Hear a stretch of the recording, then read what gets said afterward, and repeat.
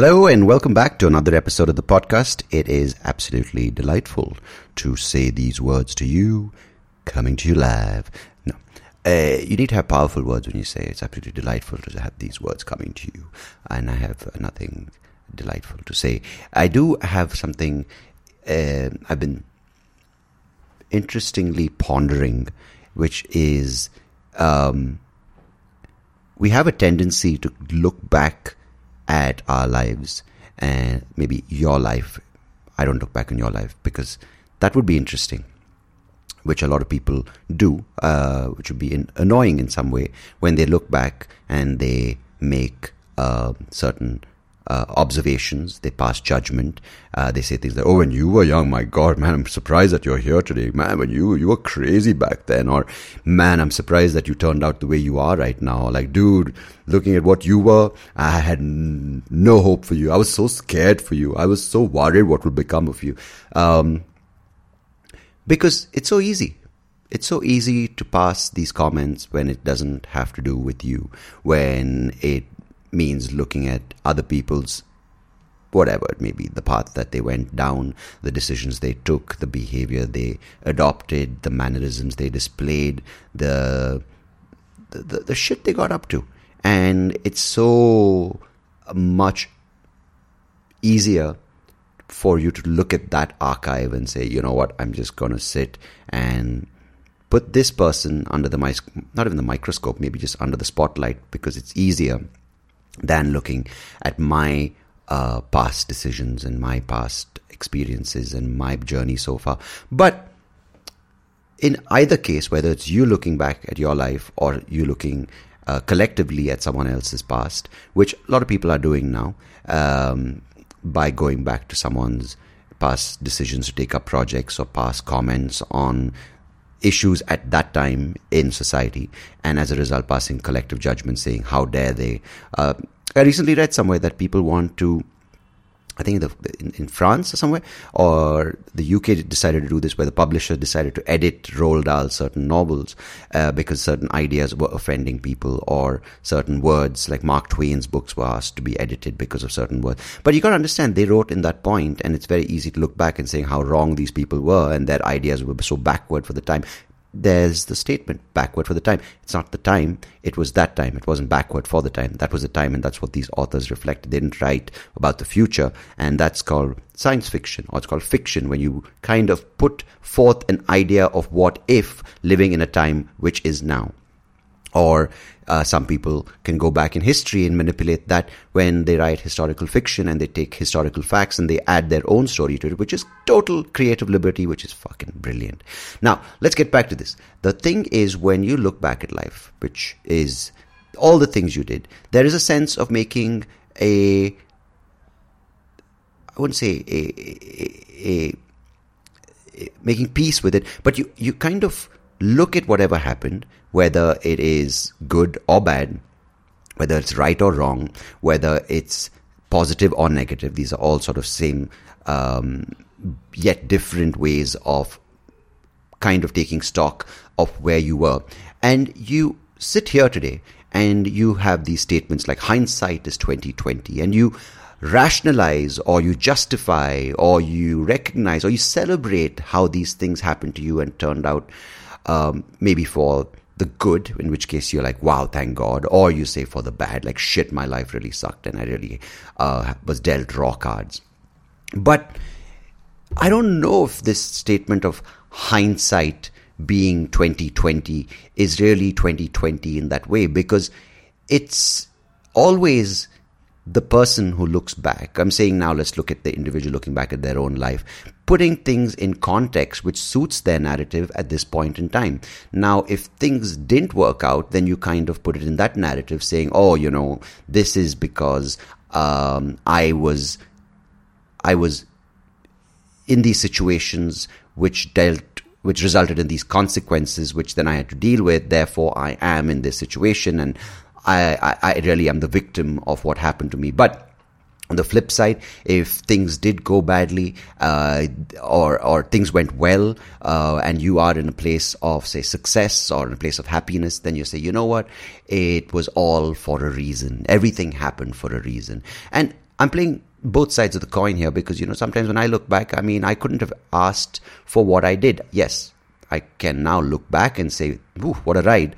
But is it right or wrong to say, it's 2020 because it didn't make sense at the time, and it shouldn't have made sense at the time, because that's what life is, right? If you know how at that point in time everything makes sense and there's clarity, then it's boring. And some people try to do that through control. Everything in their planning has to be a certain way, to go down a certain path. And that's, well, all fine if that's your nature, but it doesn't really end up working that way. It doesn't pan out for everyone like that, because life, if you want to call life as a thing, doesn't really do that for you. But take life out of this. Just say this is a person's journey, and this is how so many moving parts in society work at the same time.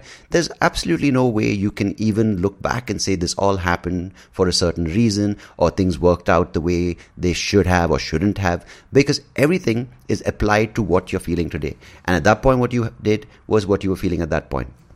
Good or bad, I'm just telling you from what I think, that it's good maybe if it gives you a sense of, gratitude or appreciation for what you've lived. But I think the biggest thing I'm trying to understand here, and not sort of go in circles around, is this idea of recognizing that, whatever happened to you, and there were certain people involved, there were certain institutions, depending on your college or work or whatever it may be, there were certain trends, there were certain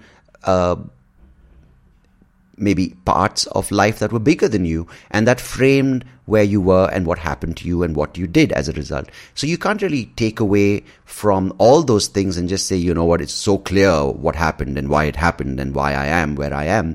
But I think just recognizing that, that time in your life was that time in your life, and it may reflect and it may show up in certain parts of who you are today, but it doesn't mean that you have to be so defined in saying it was so clear why it happened, the intervention that did take place when it had to was so important to become, to shaping me into the man or the woman or whatever I am today.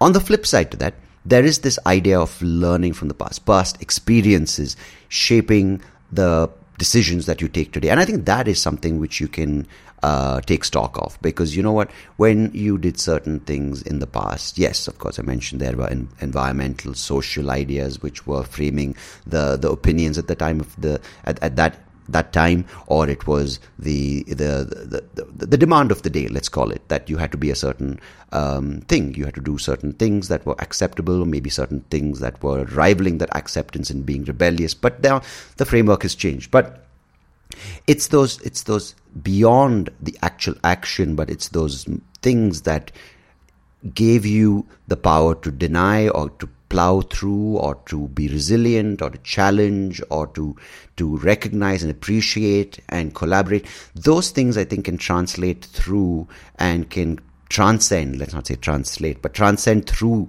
various frameworks, various times, various days, various ages that you are living through, because the 90s framework, the 2000s, the 2020s, these are all different frameworks, but these tools or these emotional these ideas of emotional maturity, these ideas of emotional resilience, I think that can help you get through any time. And that way you don't have to justify or validate saying this is what happened and that's why it happened and therefore I am who I am. But it can kind of keep you fluid through changing times, changing people, changing expectations, changing narratives. And yeah, that's what I feel helps, as opposed to thinking of things in a static way, thinking that this has happened and it's over and it's a new chapter. And maybe in some sense it is, but the world isn't static in any sense, right? You can't go and take away certain words that people said and expect the world to be right today. You can't expect to confine a person's way of thinking to something that suits only a small group of people and expect the resulting art or the resulting dialogue or the resulting discourse to be something which is ideal and as a result resulting in a perfect society, because that's not how it fucking works. Anyway, my guest on today's episode is someone who actually talks about this, because he is a behavioral psychologist. He's an alumni distinguished professor of psychology at Virginia Tech with over 50 years of experience teaching. He's also a co-founder of Actively Caring for People. That's the group which he's formed. It's Geller AC4 not 4P. And I really had a fascinating conversation with Dr. Geller, because he has really put in his life's work into understanding human behavior all the way from the 70s till today. He has looked at the various kinds of changes in the way human beings interact, how human beings look at the idea of belonging, the idea of moving forward, progress, all these things, which are questions we ask ourselves today. And I really liked his inputs because he's seen the change from a pre-internet era to the digital era we live in. The idea of how people are feeling disconnected, people are feeling isolated, people are harming themselves, are creating these bubbles for themselves, and having this idea of I am right and they are wrong. And also another thing that we talk about is this era of not being able to express, and as a result, resulting in violent acts, gun violence, suicide. And there's so much I wanted to ask him, and I got a few of the questions in which I kind of confused myself with, but really, really insightful gentleman who really gave me a lot of context and gave me a lot of insights into the human mind, the human behavior, because someone like him who has been through such changing environments is someone who can give you a sense of the past, give you a sense of where we are, and give you these tools that he has seen that has helped human beings get through certain times that could be adverse, trying, how to sort of draw a sense of balance with yourself, and also in some situations help you motivate yourself. And towards that effort, he talks about the 4 C's, which I think will really keep you interested and reflect on where you are and how you might be able to apply that in your day-to-day life. Anyway, before I ramble on, I want to hand it over to Dr. Scott Geller. And hey, this guy who hosts him on his podcast happens to be Soapy Rao. So I'll leave it to them, and I'll leave it to you to enjoy listening to this episode. As always, I appreciate you listening, tuning in every week. Till next time, goodbye. God bless. Take care of yourselves. Cheers.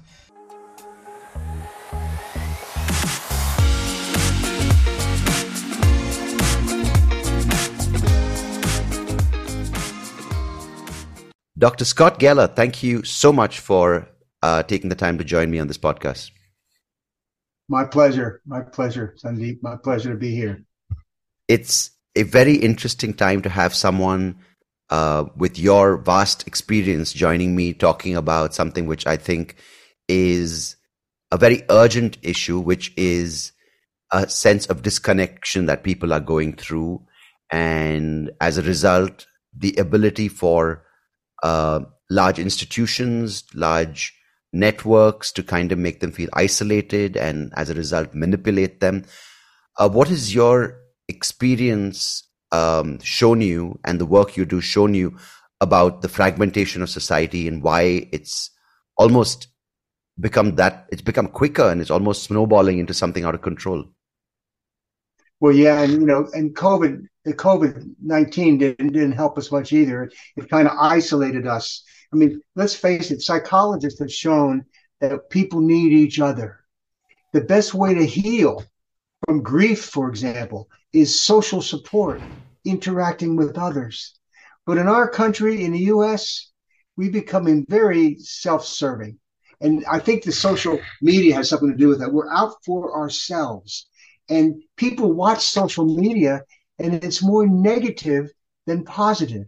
So we're watching the negative interactions between people rather than the positive interactions between people. And it's not necessarily that's the way it really is, but that's what we see. I seen it at my university, for example. I've been at my university for 53 years at Virginia Tech. And years ago, we didn't walk around with a cell phone in our hands talking. We talked with other people. We interacted with others. But now we're kind of in our own little world, punching buttons. We don't even watch traffic anymore. We look at our cell phone, so it's a different culture. It's a Right. different culture. And I can't blame people. It's the culture that's influenced that. At our Virginia Tech campus, we used to be a real a community of caring, a community of reaching out, a community of connectedness. And it's not that way today, not as it was years ago. And But I'm doctor, wondering if, isn't yes, culture the people, or is people the culture? Like, isn't that a kind of the same thing? Because doesn't culture represent the people, or is it the other way around? oh, it's both ways. But Mm. I guess my point is, I really can't blame an individual student Yeah. for spending their time with their, I mean, I can't, because our culture has developed this kind of separation. In our country, for example, you've probably seen that the Democrats versus the Republicans. I mean, Yeah. politics has just grown proportion. And you know what goes along with that? Mistrust. Who do you trust anymore? How many emails I get, which are people selling me something, and I don't know if I believe it anymore. That's a change in our culture. We don't know who to trust because we become more self serving, clearly out for ourselves. And I'm not claiming that we've always cared about ourselves. I Mm. mean, let's face it, we're controlled by consequences. We do what we do for what we expect to get for doing it, or what we expect to avoid by doing it. However, we can have a community perspective. In my TED talk, I talk about three C words that reflect self motivation. And I might also say they reflect happiness or subjective well being, is what we call it. I teach positive psychology, which is what makes people happy. And there's three words that I talk about on my TED talk. One word is community. They start with the letter C, community. When we feel a sense of interdependence in our country, we have this declaration of independence. Can I Mm. help you? No, I'll do it myself. No, we need to get interdependent. That's community. Another C word is competence, believing that you're competent at doing worthwhile work. Now, how do you know if you're competent at doing worthwhile work? If somebody tells you, if somebody gives you supportive feedback. But if we don't have these interactions going, I'm not hearing whether that I'm competent. So that's one C word, and the other C word is choice, the perception of choice. We could talk an hour on or more on the value of believing and understanding how much choice we have every day. Anyway, those are my words for self motivation, but they also connect to happiness. But what I want to understand is what is happening to the human being on an individual level. Yes, you mentioned the idea of mistrust, and that's such a scary premise to start the day with, right? That I don't know if what I am hearing, what I am reading, who I'm meeting is something I can trust, or is someone who's out to get me, and who's someone who's going to kind of deplace me from my existing position, whether it's at work, whether it's in the supposed um, social standing I have online.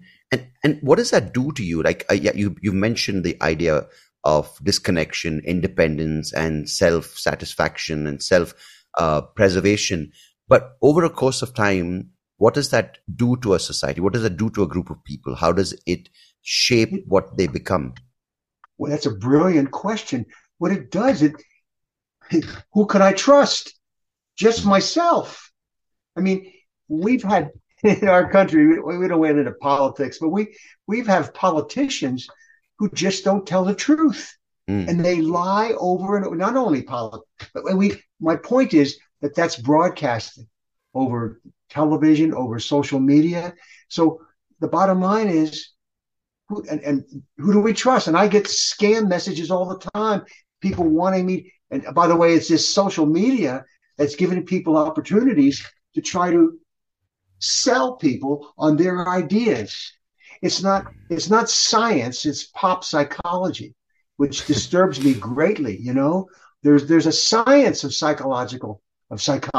There is but who do we believe in anymore? Who do we listen to? So your question is powerful because what happens if I can't trust others, I'm really going to become more independent. Mm. Only one I can trust is me or my family. So we pull away from society, pull away from others, and that's scary. Because I end my TED talk with, "We need each other," and we do. You know, social support is critical for happiness, for subjective well-being. And my concern is we're losing that, at least in our country. What about your country? In our country, we're losing it. You know, it's very interesting to compare the two situations, right? Because I just got back from a friend's wedding and I overheard some people talking, and the guy said, I live in a joint family where we had four families living together. And that was the way. And if not four families, it was at least the siblings and the parents um, and the grandparents. And say once the kids get married, it's their families who join. So it is a group of people beyond just the nuclear family, if you want to call it. But that's changing. We have, I grew up and I continue to live in a big city, and a city which has seen a lot of development, progress, whatever you want to call it. But that as a result has encouraged a lot of people moving here for work. A lot of people who are attracted to investment, as you've observed in the US. Any big center of commerce gets a lot of people. But as a result, there is a lot of what you have said that is happening, which is the independence, the lack of trust, the them versus us. They are not one of us. The need to kind of hold on to, oh, this is my culture, this is my language, this is me, and that is who you are, and you're kind of taking away that from us. And a lot of the conversation around that, lot of attention around that. And India historically obviously has had a lot of tension when it comes to religious tension, but you see a lot more geographical tension, the North Indians versus the South Indians, or at least online. And there's a lot of my language versus your language. And it wasn't as predominant because when I grew up in Bangalore, it was not so obvious, right? In the sense, people didn't care. They didn't care where you were from. It was a lot more easygoing. It was a lot more, oh, you know what? You're a friend. And then you look at what their family is or what their religion is. But now I feel that is becoming in some way a lot of the defining points. And I want to ask you a question about online. See, because the case for online social networks is that, hey, it takes away from the physical, but what it does do is give someone who is shy, someone who doesn't typically fit into, say, a school group or a other physical group, but it gives them the opportunity to reach out to people like themselves around the world. And people make a case for that when it's, say, people who are gay or people who are lesbians in a community that doesn't accept them. So how would you address that issue? Well, several things. Number one, everybody wants to feel important. Mm-hmm. You want to feel important. And I think these text messages that we send all over, interacting with lots of people, enables us to feel important. You know, people know me. You know, I got followers. I got 1,000+ followers following me. Man, I'm important. But we've done some research recently where we've measured screen time. That is how much time are students spending on their talking with others over the internet. And guess what we found? Extroverts spend more time than introverts. So what I'm saying is, even if you're not shy and you interact comfortably with others, you're still spending more time on your computer interacting with others. Let me tell you some research we did recently. For example, we have marked sidewalks on our campus where vehicles have to stop and let the pedestrian cross the road. Yeah. Now, years ago on our campus, if a pedestrian crossed the road, they would turn and thank the driver. A simple statement of gratitude. Thank you. Not today. Mm. Not today. They're either their own selves. We have the data on that. We measured what's the prediction, what's the percentage of pedestrians, students, and faculty who simply, while they're crossing the road, turn and acknowledge the car for stopping for them. What do you think the percentage is? What would it be in your country? What's the percentage? Well, firstly, I don't think people observe pedestrian crossings very carefully here. We have a little different rule of the road over here. But Okay. I can compare it to something else, though. Like, for instance, there is a lot of, I wouldn't say it's gone, but humans looking out for humans. Like, we have a lot of people in India, and as a result, there's a lot of chaos on the streets. There's a lot of lack of discipline when it comes to driving. There's a lack of etiquette. But for instance, if a guy or a lady or anyone falls off a bike, other people will help.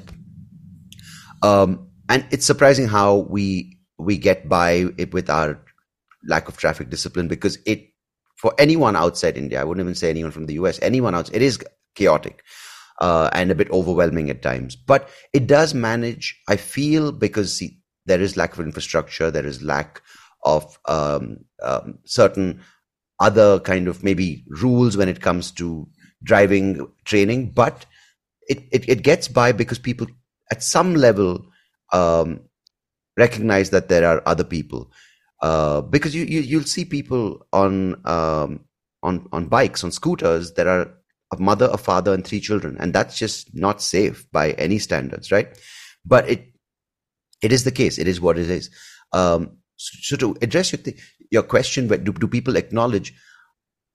It's hard to say, because there are people who do, but there are also people now who are just so caught up because they are working a 9-hour shift at an IT company, or they're working at a job. They spend 2 hours going there and 2 hours coming back. So that's 9 plus 4, 13 hours. Now they're exhausted. Do they have the time to care?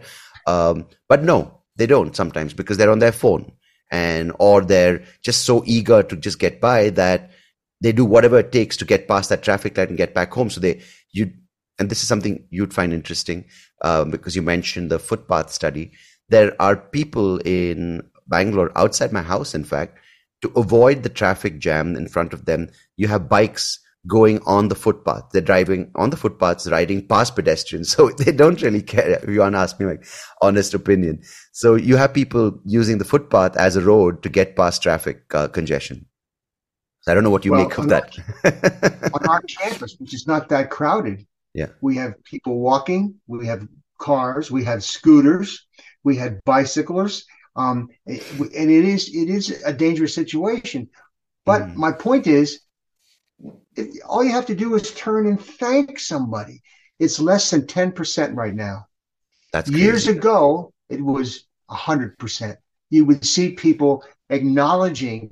Now, the word gratitude, interpersonal gratitude, is an important concept to think about. Just thanking somebody, that can develop a culture of gratitude, of connectedness. But the fact is, our data shows that that's falling away. The fact that less than 10%, I'm entitled. The word that we use in our country now is entitled. I'm entitled. Of course, in our country, the marked sidewalk, the pedestrian has the right of way. But it doesn't mean you don't appreciate that some vehicle has stopped for you to let you grow. And it takes no time to just turn and say, thank you. That's all. Just a wave. But all I'm saying, I'm using that as an example for how our culture is becoming less interdependent and more self-serving on their own. They're not even thinking of showing gratitude. So, Doc, I want to focus a little bit on this word entitlement, because there is a sense of people who are, in their head or in their opinion or in their effort, they think they're doing the right thing, right? They're like, I'm undoing systems that were marginalizing, or systems that were enforcing a certain belief that is not what I am. And there's a lot of narratives around that, and one thing I keep hearing is, or rather, I get a sense of this: I deserve this. I'm entitled to my opinion. I'm entitled to my beliefs. I'm entitled to to feel a certain way about a certain group. What does that create when not just one individual but multiple individuals believe that they are entitled? What does that create for a group? Well, one, it creates a lack of appreciation of others, right? It Yeah. also stifles a social connection. Mm-hmm. It stifles. By the way, here's another big word that I think we're losing in our country: empathy, which relates to your point. Empathy means that I understand, or I attempt to understand, where the other person is coming from. I'm crossing the road. Empathy means that person has stopped their car to let me pass. I should at least show some appreciation for that. But again, we're not thinking. Empathy requires considering the other person. Mm. And I believe that we're falling behind on that, at least in our culture, in our country. We're falling behind on that. And some of it is fueled by the negativity over the internet, the negative stories of, again, this lack of trust. So I don't feel a connection with other people. So I'm on my own, me and my family. And you tie that up, and I think that's such a key thing to observe in today's day and age. It's the most we've ever had, right? It's the most number of options, choices, as you mentioned earlier, and especially in the US, it's a very good life. I'm of course not making a blanket statement across groups of people. There are people going through hardship, but as a collective, as human beings, there is the time we live in. There's a lot of things. I mean, yes, of course, there's a lot of disparity, and I'm not taking that away. But why is this abundance of choice backfiring on us? Hmm. Well, we're obviously not using the choice to interact with others. Can I Mm. help you? I'll do it myself. But Mm. we're on our own. We feel like we're on our own, and that'd be tough. You know, we have a high rate of suicides these days. We have a high rate of unhappiness in our country. Yeah. We have a high, and I think a lot of that is fueled by the perception of lack of social support, Right. lack of trust, lack of interdependency. Again, we do need each other. A word I really like is the word synergy. What is Mm. synergy? Synergy means that the whole is greater than the sum of its parts. And the sum of the parts are people. And the more different, the more divergency you have among those people, the greater the synergy. But also the tougher it is to get the people to work together. Wouldn't giving yourself up for the whole involve some level of admitting, or rather accepting and showing your vulnerability, which people are refusing to do nowadays? Oh, that's exactly right. Maybe that's the key. I if I For me to say I can't do it all I need you, Mm. that could imply a weakness. Mm. And that could be that's a problem. It shouldn't imply weak. It should imply strength. Mm. Working together. But your point is very very well taken. For some people, if I have to rely on somebody else, I'm not as independent as I should be. Yeah. And that's such a on a personal front, I was always, that was my goal, right? Not depend on people. I want to be independent, because at the age of 8, I got diagnosed with Stargardt's disease, which is a form of macular degeneration. And in my head, that was negative. That was a lack of strength. That was a weakness, and that was I was operating from a place where I'm not good enough. And as a result, every decision or every act was determined by this thought that you are not good enough, so you have to do something to be accepted, to be validated.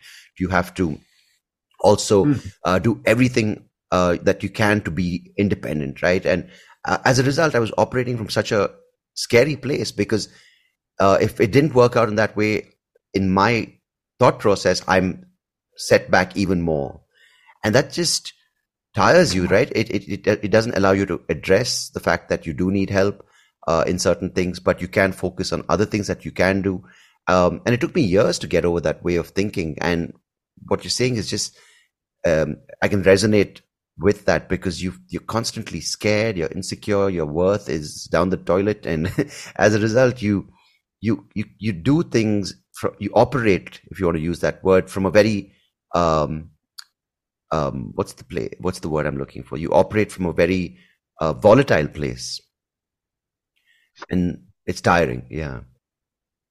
In my academic world, instead of working together collaboratively, we have our own individual silos. Each faculty member does their own independent research, and they have their own students, and they get grant money. And so they have their own thing, and they publish their articles.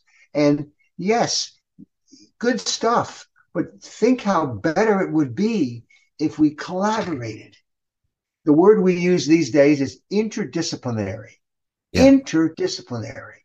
If we could get psychologists to work with engineers and work with biologists and work with chemists and come together, we're not doing that enough. We are, again, back to what you say, we promote this independence over interdependence. But there is, a need for dependence. I think everyone has that, right? That's something that they might not accept or they might not be aware of, but there is the need to be wanted, belong to something. But as a result of this lack of ability to sort of display your vulnerability, or the lack of trust, and you put all these ingredients in the mix, and you have people who are who want to sort of come up, and then you have other people who want to manipulate. You have the emergence of a lot of these groups now, which are quote unquote cults that are kind of brainwashing people, and across the board, right? You have it in the US. You have the terror groups, which do the same thing on a larger scale, on a more damaging scale. But I'm not.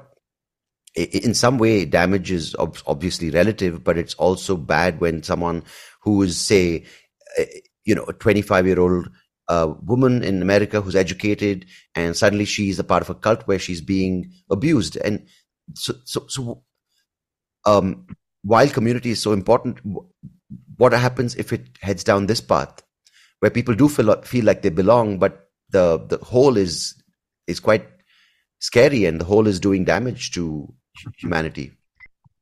See, now you've raised a very, very critical point. We need to discriminate. When do we join and when do we not? I mean, there is a time to be independent. There is a time to say that cult, that group is not consistent with my values. There's a time to do that. But so now we're looking at the other side, where people are drawn in to a group. We have that in politics in this country. We have people just joining a political group just to be part of that group. And that's scary. That's the negative side of community, isn't it? The negative side of interdependence. Yeah. So because clearly, to make that decision, it seems obvious to you and me that, okay, you know what, listen to your values. But many people can't. I don't say they can't. They don't have values, but their values keep changing every day, like a hashtag. So how does someone like that, who doesn't have a stable base to kind of face the world from, how does someone like that even choose? Or how does that someone like that even realize that they have other choices? Well, that's a great point. And of course, I've been promoting this notion of actively caring for people, Mm-hmm. that the value should be promote human welfare, Right. care for others, help others. In other words, positivity, the positive side of people. But for me, that's a value. Right. And we can cultivate others to accept and appreciate that value. But again, we have other values that are just the opposite, that are quite negative. Mm-hmm. You know, conflict, white supremacy, and so on and so forth. Those are also values on the negative side with regard to human welfare. Yeah. You know, in India for years, there is um, a sense of responsibility, duty, and by virtue of not doing that, a sense of guilt to the community, right? And I speak beyond the family. I speak about, say, a social group like which is formed as a result of religion or religion bringing them together, or maybe caste in the past, right? So what would happen is people would um, think about what the group or the community would think of them before doing certain things, and this in some ways would have give up your dreams for the group, or you behave a certain way because the group condones it, or the group will be critical of it. And for men and women, as a result, that was it held the fabric together, if you want to call it good. But as a result, it has a lot of pent up frustration in the people today, because a lot of the children of those people are like, I don't want to be like my parents because it was too much pressure to conform to this sense of community and what they want from me. As a result, I want to be, and you have a lot of that now with the modern Indian man and woman, where everything has sort of now come to them. It's like the curtain has been lifted, right? They have access to, say, on an entertainment front, the world, with showcasing themselves on social media. Then they have the money because of work. They can go spend it. They can travel. They have sex, drugs, and rock and roll, or hip hop, or whatever the music they choose. So with that mindset, where I'm free to, along with these ingredients of, my God, and we've gone in some ways straight from 0 to 100, right? We've skipped a lot of the other things that, say, people in the US or Europe went through, and we've gone straight to now people like that, people who were, say, typically in a more conservative community, which would say women should not be doing this, women should not work in this, women should not wear this. So men had that role of, like, women should be a mother, a wife, to now those women wearing hot pants or like clothes that are revealing online, and saying, screw it, I don't want a conventional marriage. Maybe I'm going to experiment with the fact that I'm a lesbian, or my sexuality is up in the air. So it's creating a lot of, I'm not saying any of this is good or bad. I'm just kind of painting a picture of what some of the things are happening here.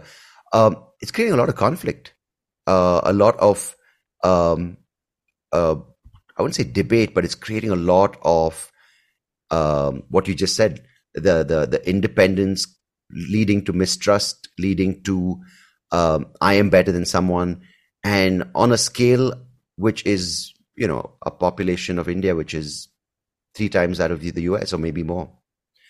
So it's a bit unnerving. Well, yeah, and see, you're also talking about social influence. Yeah. And one word is conformity, Mm-hmm. or as Robert Cialdini calls it, social proof. Mm-hmm. I want to fit in with the group, so I will do what they are doing so I can fit. And sometimes what they're doing is not necessarily positive, not necessarily beneficial to human welfare. But I've joined this group. We've known this for years. What your group that you're in certainly influences your behavior and eventually your values. Right. It's complex. But again, let's get back to what is your culture promoting? What is the overall viewpoint that parents are teaching their kids, that teachers are teaching their students? What are some of the lessons? I call them life lessons. What are the life lessons that we should be teaching others and spreading around? And one of those life lessons is the three C's for one: community, choice, but also the sense of gratitude. By the way, there's interpersonal gratitude, that is showing somebody else that you're grateful, Yeah. but there's also intrapersonal gratitude, Mm. talking to yourself about what you are grateful for. And that, of course, relates to positivity or human welfare. But I think my point is, it's not easy to decide, what do I do? What group do I join? Who do I trust? As we said earlier, who do I trust? And Yeah. the group you join might have a great impact on your future behavior, and that could be good or not so good, even tragic. Yeah, because if you look the group or the percentage of people I described when I mentioned the breaking away and the working, it's a relatively small percentage, but now there's a huge middle class that is empowered, and they're setting free from the shackles, if you want to call it, and as a result, you have a lot more people who do have money, but of course we still have a huge population. The big disparity in population are in who don't have good education. There's a lot of discrimination. There's a lot of poverty.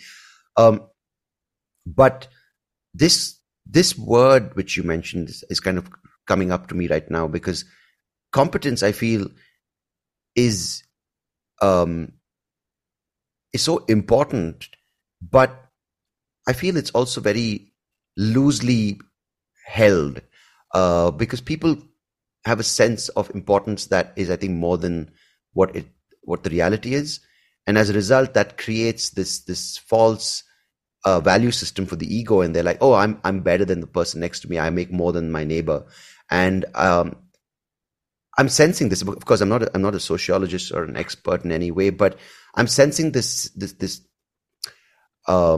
energy right now with people, where there's a lot of what you're describing, and I think it's important to talk about it, because it seems like we're in the footsteps of what America did, or what American culture went through, and maybe by you showing light and talking about it, maybe all of us don't have to go down that path. Well, yeah, it's decisions. For example, as you said, importance being what is importance? What defines a person with regard to their importance? For some, it's how much money you make. Mm-hmm. For others, for me, by the way, it's teaching and learning. I think it's important to have a perspective of always learning and teaching what you know. But that's of course, that's biased by my profession. So it would be interesting to do a survey among people. What do they believe is important?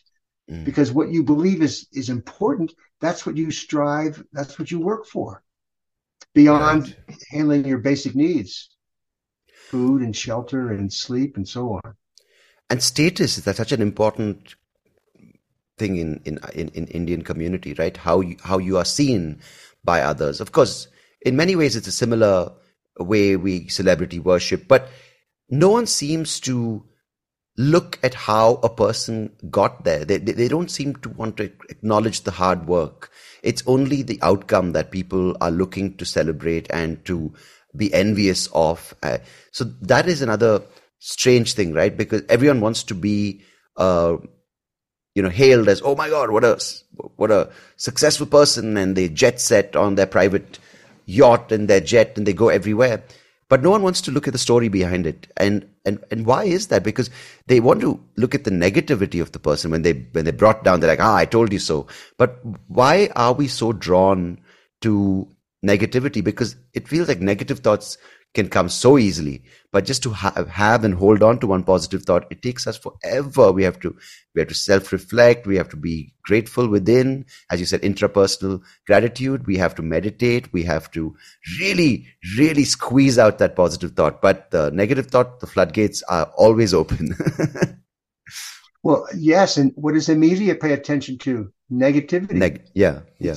Negativity is what gets our attention. In fact, I've written a book on parenting, and parents, guardians often focus on the negative because it's the negative that stands out. Instead, we should be focusing on positive.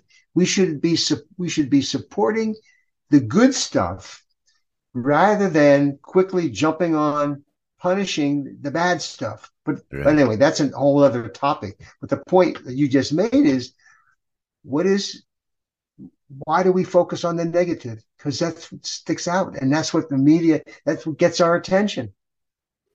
Right. And maybe if somebody has a whole lot more than they have and I can see something negative about them, that may make me feel a little bit less envious of what they have. But that doesn't keep you, it makes, like when someone does badly or someone fails or someone has a habit that is more kind of damaging to them than yours, you feel, yeah, you're right. I mean, absolutely. You're like, like he smokes more cigarettes than me. You feel better for a while, but you don't feel good. That thought might give you a sense of some kind of like a satisfaction, if that's not even the right word. I think maybe a sense of like, I won. But over the course of time, that hurts because you're not looking at yourself, then you're constantly looking at others to see whether they did more. And the moment someone else comes to you after and says, hey, I quit smoking, you feel like, oh my God, I lost. Well, you're talking about social comparison. Yeah. We compare ourselves with others. Yeah. And we evaluate our self-esteem. Now, think about this. Our self-esteem is essentially what we think others are saying about us. What do others say about me? But self-esteem is also determined by me comparing my situation with others. Yeah. And if we see somebody who's done better than we have done, one way to say is, what can I do to get there? How can I achieve what they have achieved? Yeah, yeah.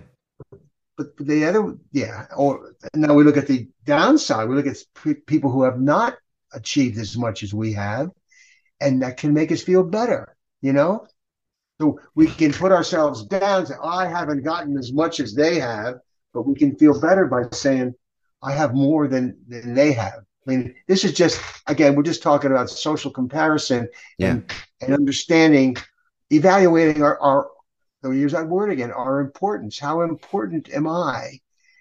It's comparing it to other people. But back to what you said earlier, in our country, those negative people, those liars. I mean, we've had a recent trial on people, and it's been shown that very strong negativity, but they're getting a lot of attention. Yeah. The negative people get a lot of attention in our culture, and that's sad. We should be paying more attention to the people who are doing well, who are setting the positive example rather than the negative example. And I wouldn't say the sad thing, but the reality is that the ones doing real work, putting their head down, are the quiet ones. They're not, they're not standing on the top of buildings shouting out, saying, "Hey, look at me, I'm doing positive work." They just, and as a result, it's harder to find them and to recognize them. But I got a sense of this when I wanted to make a shift in the way I looked at myself and how I, in relation to that, looked at the community around me and what I was doing and why I was doing that. I felt there was a need for me to disconnect before reconnecting.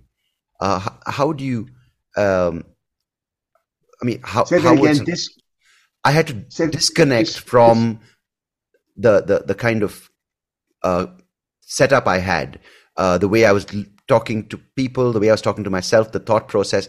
I almost to find what meant and what was important to me, and to recognize that and value that, I almost had to take a step back. I had to disconnect from the way I was living to reconnect in a way that was giving me a sense of uh, looking at myself with a different kind of perspective. And that it took a little bit of hard work, because to recognize that I was competent, to recognize my community, to recognize my choices, I had to step away from the way I used to live. And that was important and rewarding, but it's also something that needs support to do. And, what would you say about that?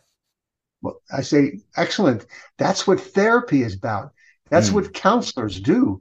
mm, That's really the thing about therapy, is having a person step back and evaluate themselves with particular set of values. And good for you that you were able to do that yourself. We all ought to do that once in a while, and step back and how am I? How am I doing?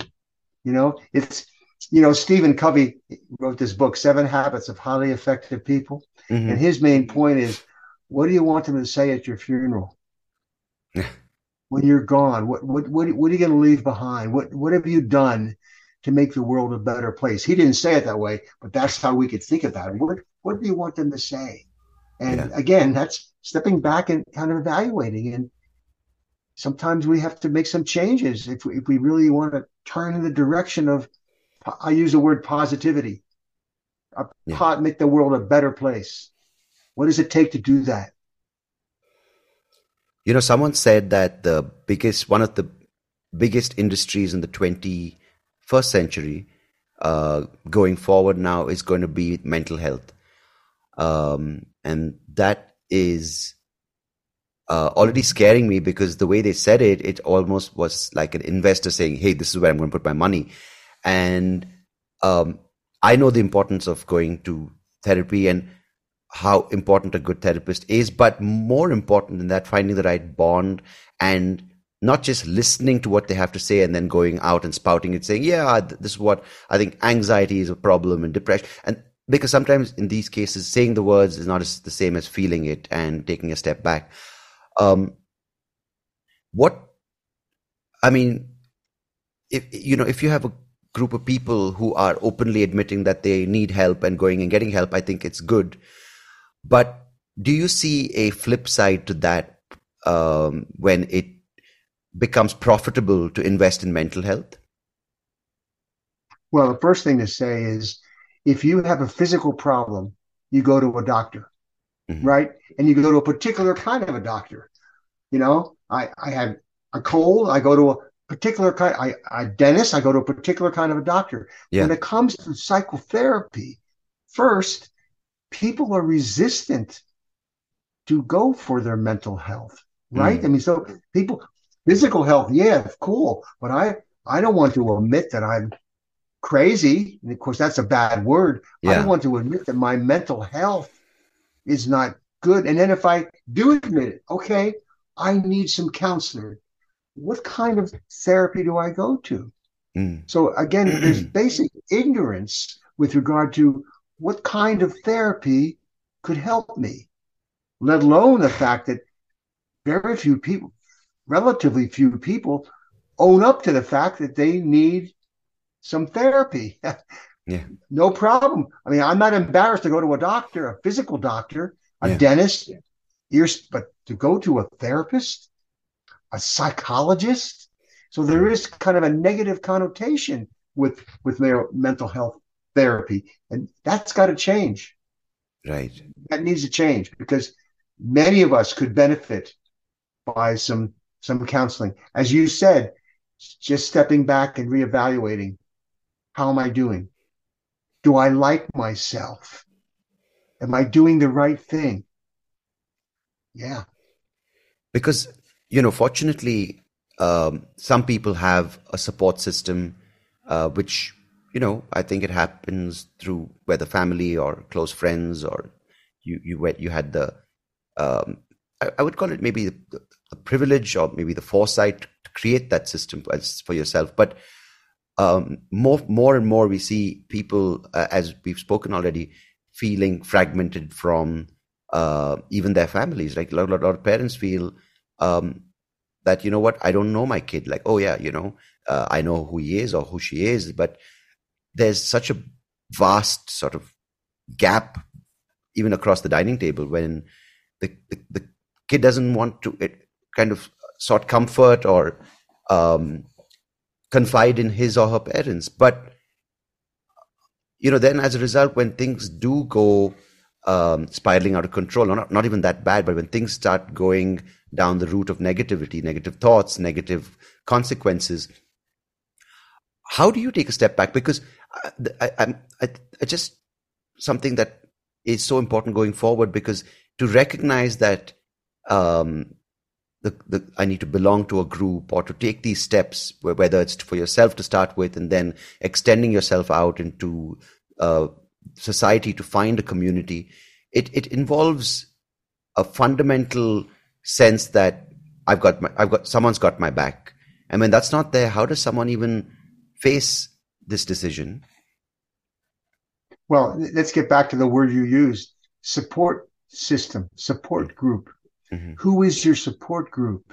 And are they well defined? Right. These days, it used to be family. It used to be my family. But now with the media, with social media, it's all over the place. I could find my social group with some TikTok situation. I mean, I'm right. saying that we're not interacting. It's not interpersonal anymore. It's internet.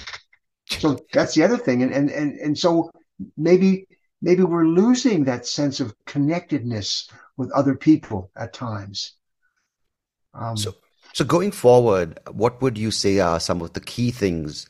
I think you've mentioned them, but what are some of the key things that an individual can do for him or herself, but also take that forward to people they might want to connect with or form a bond with?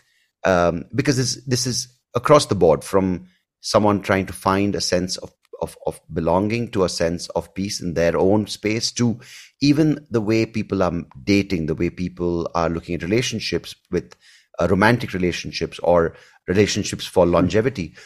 Everything's taken a hit because, I kind of get a gauge from people. They're like, yeah, dating, I fortunately, I'm with someone and I get a sense of belonging with her and we have a family. But there are a lot of people now who are lost even when it comes to trying to find a partner, because there are so many things that are difficult to kind of to bring to the table when you're having a conversation with someone for the first time, that everyone's got their guard up. Everyone feels like they have to kind of dominate the conversation. And that's a very hard way to go forward. So for someone right now who's maybe listening saying, I'm single, I want to find someone, or someone who says, I feel a little lost, I want to belong to something beyond me, what are some of the steps they can take? And just to add another point to that, what will these groups in the future look like with the communities? What could they possibly resemble, with the world only getting stronger and stronger with technology influence, with the internet, the influence of the internet, and with everything seemingly moving online? I wish I had an answer to that. I mean, really, I've been on this earth for a long time, and I, now we have artificial intelligence. Now, in fact, the challenge is I don't have to write a paper on my own anymore. Yeah. I can go to the chat link and tell them what to write for me. So it's a different world. It's a different world. We're wonder what is creativity anymore, but that's another topic. Yeah. How to, now people are using the internet to find partners, to develop relationships, as we know, and that's who knows? Might be a very positive way to do it. I mean, I don't have any answer for the I think, but the philosophy I think we have to develop is we need each other and we Mm, need to respect diversity. I mean, we need to realize that if I have a team that has different opinions, different ideas, different perspectives, we bring those together and we get synergy. But it right. takes longer to do that. Here's a story. Let's say we have a problem in our company. Uh-huh. The way to solve the problem quickly is a manager defines the problem to the team and says, "This is our problem. Let's solve this problem," and starts to assign different parts of the problem to be solved by different individuals. Right. That's one way, but that's not the most effective way. That's efficient, but not the most effective way. We have a problem. What do you guys think are possible solutions to this problem? Mm, That might take a long time to get these people to come forth with their ideas. And then guess what? What should we do with these ideas? It's going to take longer. yeah. It's Yeah. not a quick fix.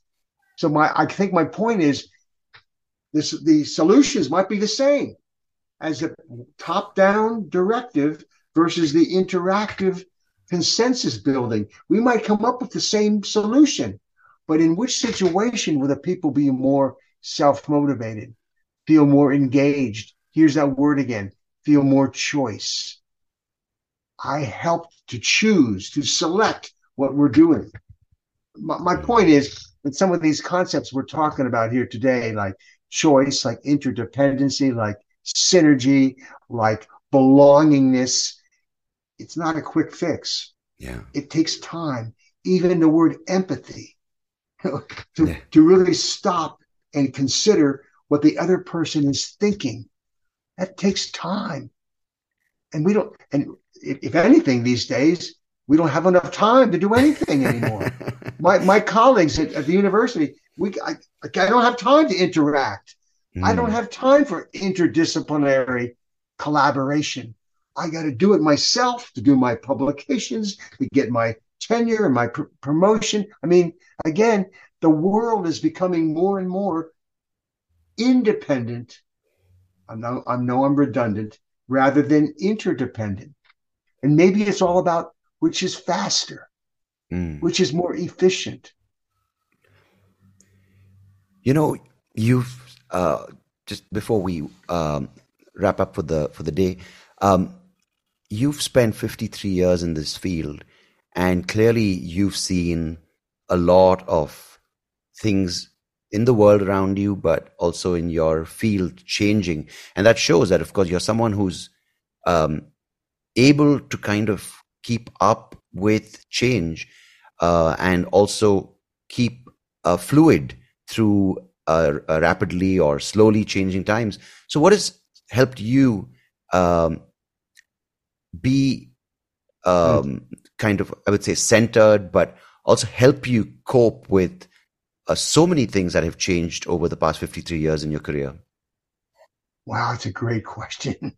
One word is flexibility. Hmm. You got to be flexible. You got to be willing to change, to modify according to the situation. Um, what I do, which very few professors do, before I send in an article for publication, Hmm. I give it to my students to give me feedback.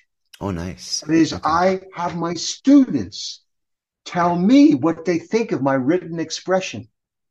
And Mm, my point is, I've always kind of been that way, kind of been open to get opinions and ideas from other people. right. I really think I do try to I buy into synergy. I buy into inclusion. I buy into diversity. And maybe that's what I've had to do. And I tell my students right now, they are much smarter than I am. Their intelligence is much higher than mine. In fact, my brain is starting to shrink. Okay. But what I have to offer is I know psychological science. I mean, I've interacted with the heroes in our field, like B.S. Skinner, for example. I mean, I've interacted with them. And Mm. so I know I have my knowledge here, but that's not enough. I learn as much from my students in many ways as they do from me. And together we do research and we do scholarship. I have 50 undergraduate students Mm. doing research, and all of our research is attempting to improve behavior to to better human welfare, whether it's saving environmental resources, whether it's increasing interpersonal gratitude or happiness. All of it is about how can we help people do the right thing for human welfare on a large scale.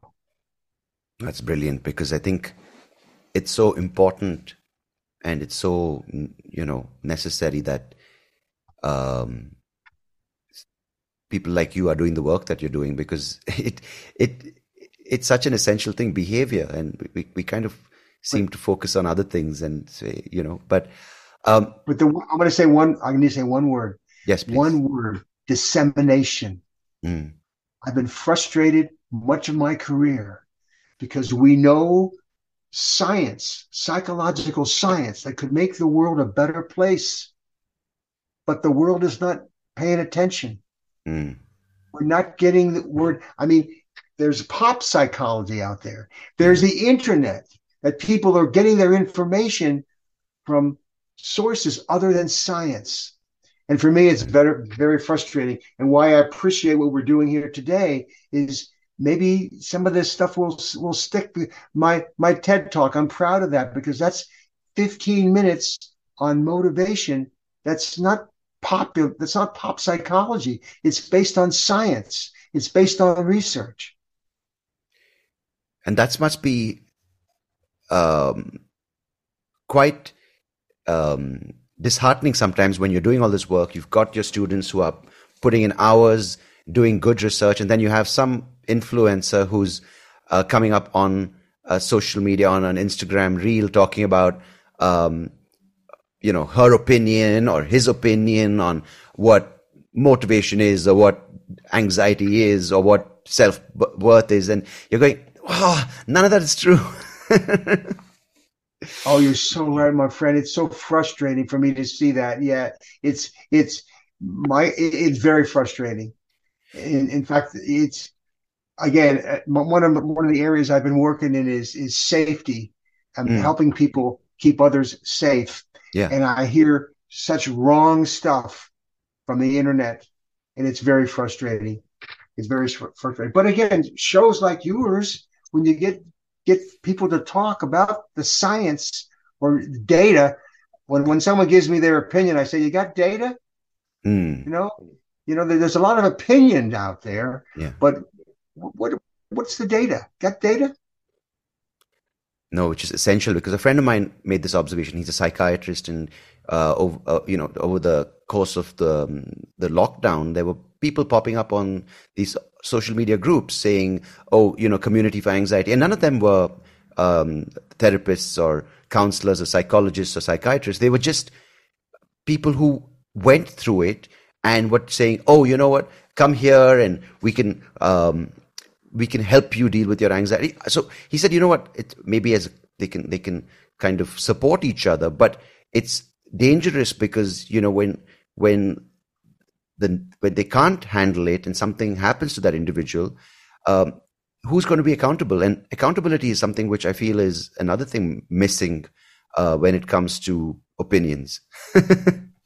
Well, yeah, and again, back to our earlier comment, who do you trust? Yeah. I mean, who do I trust anymore? I'll tell you what's disappointing. Sometimes it's who has the best delivery. Mm, It's not the best knowledge, but who can deliver it best, right. who can, and so that's the person who wins over getting over the situation, whether they kind of soft-spoken, boring scientist who speaks in language that I don't quite understand. Yeah. We're not getting it. But the pop psychologist out there who screams and shouts and jumps around, they're the ones who influence to a greater extent than they should. And that's scary. Yeah. That's very scary. Um, Yes. uh, It's Doctor, you spoke about your active caring initiative. Can you just say a few words about that before we wind up for today? Oh, I'd love to do that. We had a shooting tragedy. It isn't interesting. A shooting tragedy is, oh another shooting tragedy. But Yeah. when we had ours back in 2007, it was rare. It was rare. And after that event, I have to tell you, people were reaching out, Mm, showing caring. I've got more emails from people asking me if I okay. I mean, we really showed caring after the event. mm, And the challenge is, how do we get proactive caring? Can we get people to help others before we have these tragedies? By the way, the shooter at Virginia Tech, like some of these other shooters, he was a loner. He did mm, not have social support. He went to his classes wearing a baseball cap and sunglasses. He didn't mm, have a group. He lived with two other roommates who paid no attention to him. So he didn't have a sense of belongingness, as you indicated earlier. He didn't have that. So he developed his sense of control by killing 32 faculty and students. oh, God. And so anyway, my point is, what do we do about that? So my students, after that event, we came up. I'm wearing a wristband here. Mm, It's a green wristband, and it says actively caring for people. mm, And every wristband has its own identification number. So the way this works, call it STEP, STEP, S. See an act of kindness. See somebody helping somebody else, doing something positive. Thank them. That's the T. See an act of kindness. T. Thank them. Give them this wristband and say, this, I saw that behavior. That is actively caring. We all care, but we mm, don't necessarily do something about it. And thus, the E of STEP, enter that positive exchange on the internet, ac4p.org. Check it out. AC, the number 4p.org.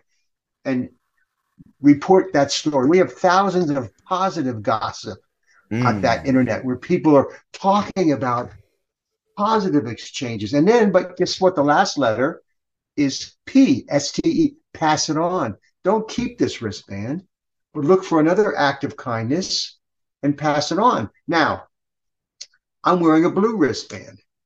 We have, in our country now, we have police officers wearing a blue wristband. Mm, And they have their own website, actively caring for people policing. So they go through the whole step process. But imagine, in our country, we have a lot of negativity around here about police officers. yeah, It's the minority. But that's the one that gets the attention. yeah. But the police officer sees an act of kindness, gives the citizen this wristband. Thank you for actively caring. Now Mm, go to our website and report this positive exchange. Guess what, though? When citizens get a blue wristband from a police officer, they don't want to pass it on. They're mm. proud of this blue wristband, man. Right. So, but the point is, that's a process Mm, using the internet to promote positivity, positive acts of kindness. And again, another website is my name, Geller, AC number 4P mhm, .org.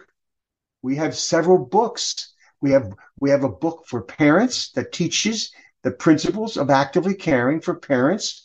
We have a book for police officers, a book for school teachers, and a mm, book for college students. And again, it's all about dissemination. These books are based on science. The basic principle is promoting human welfare through our interactions with others. And again, this is just one way of getting the word out. And thank you for letting me talk about this and say a few things, is maybe somebody will check out that website, ac4p.org.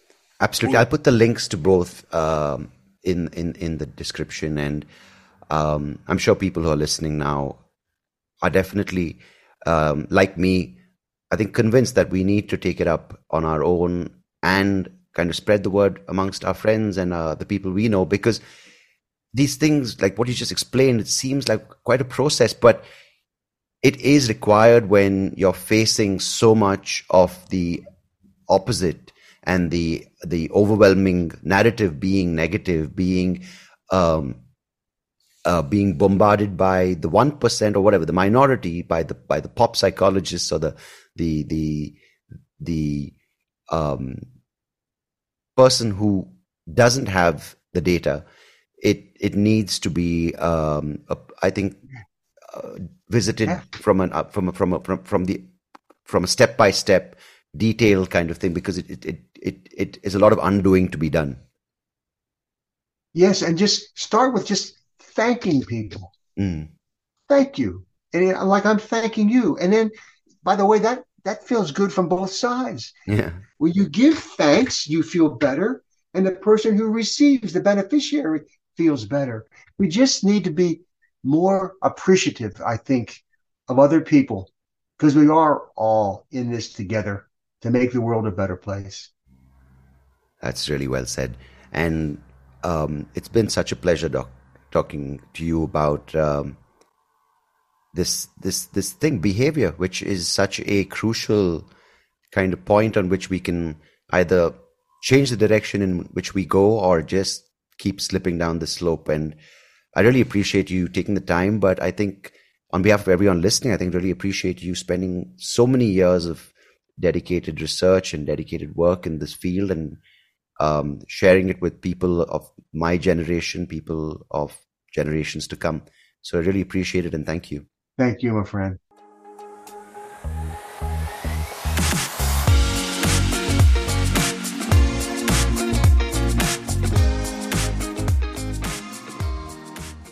Hey, thank you so much for listening to this episode.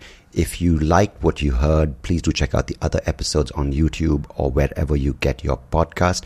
And I would much appreciate it if you could like the video, share it with people who you think might enjoy it. And of course, do subscribe to the channel, because it will help me and the podcast grow and reach more people just like you. So thanks again. Appreciate it.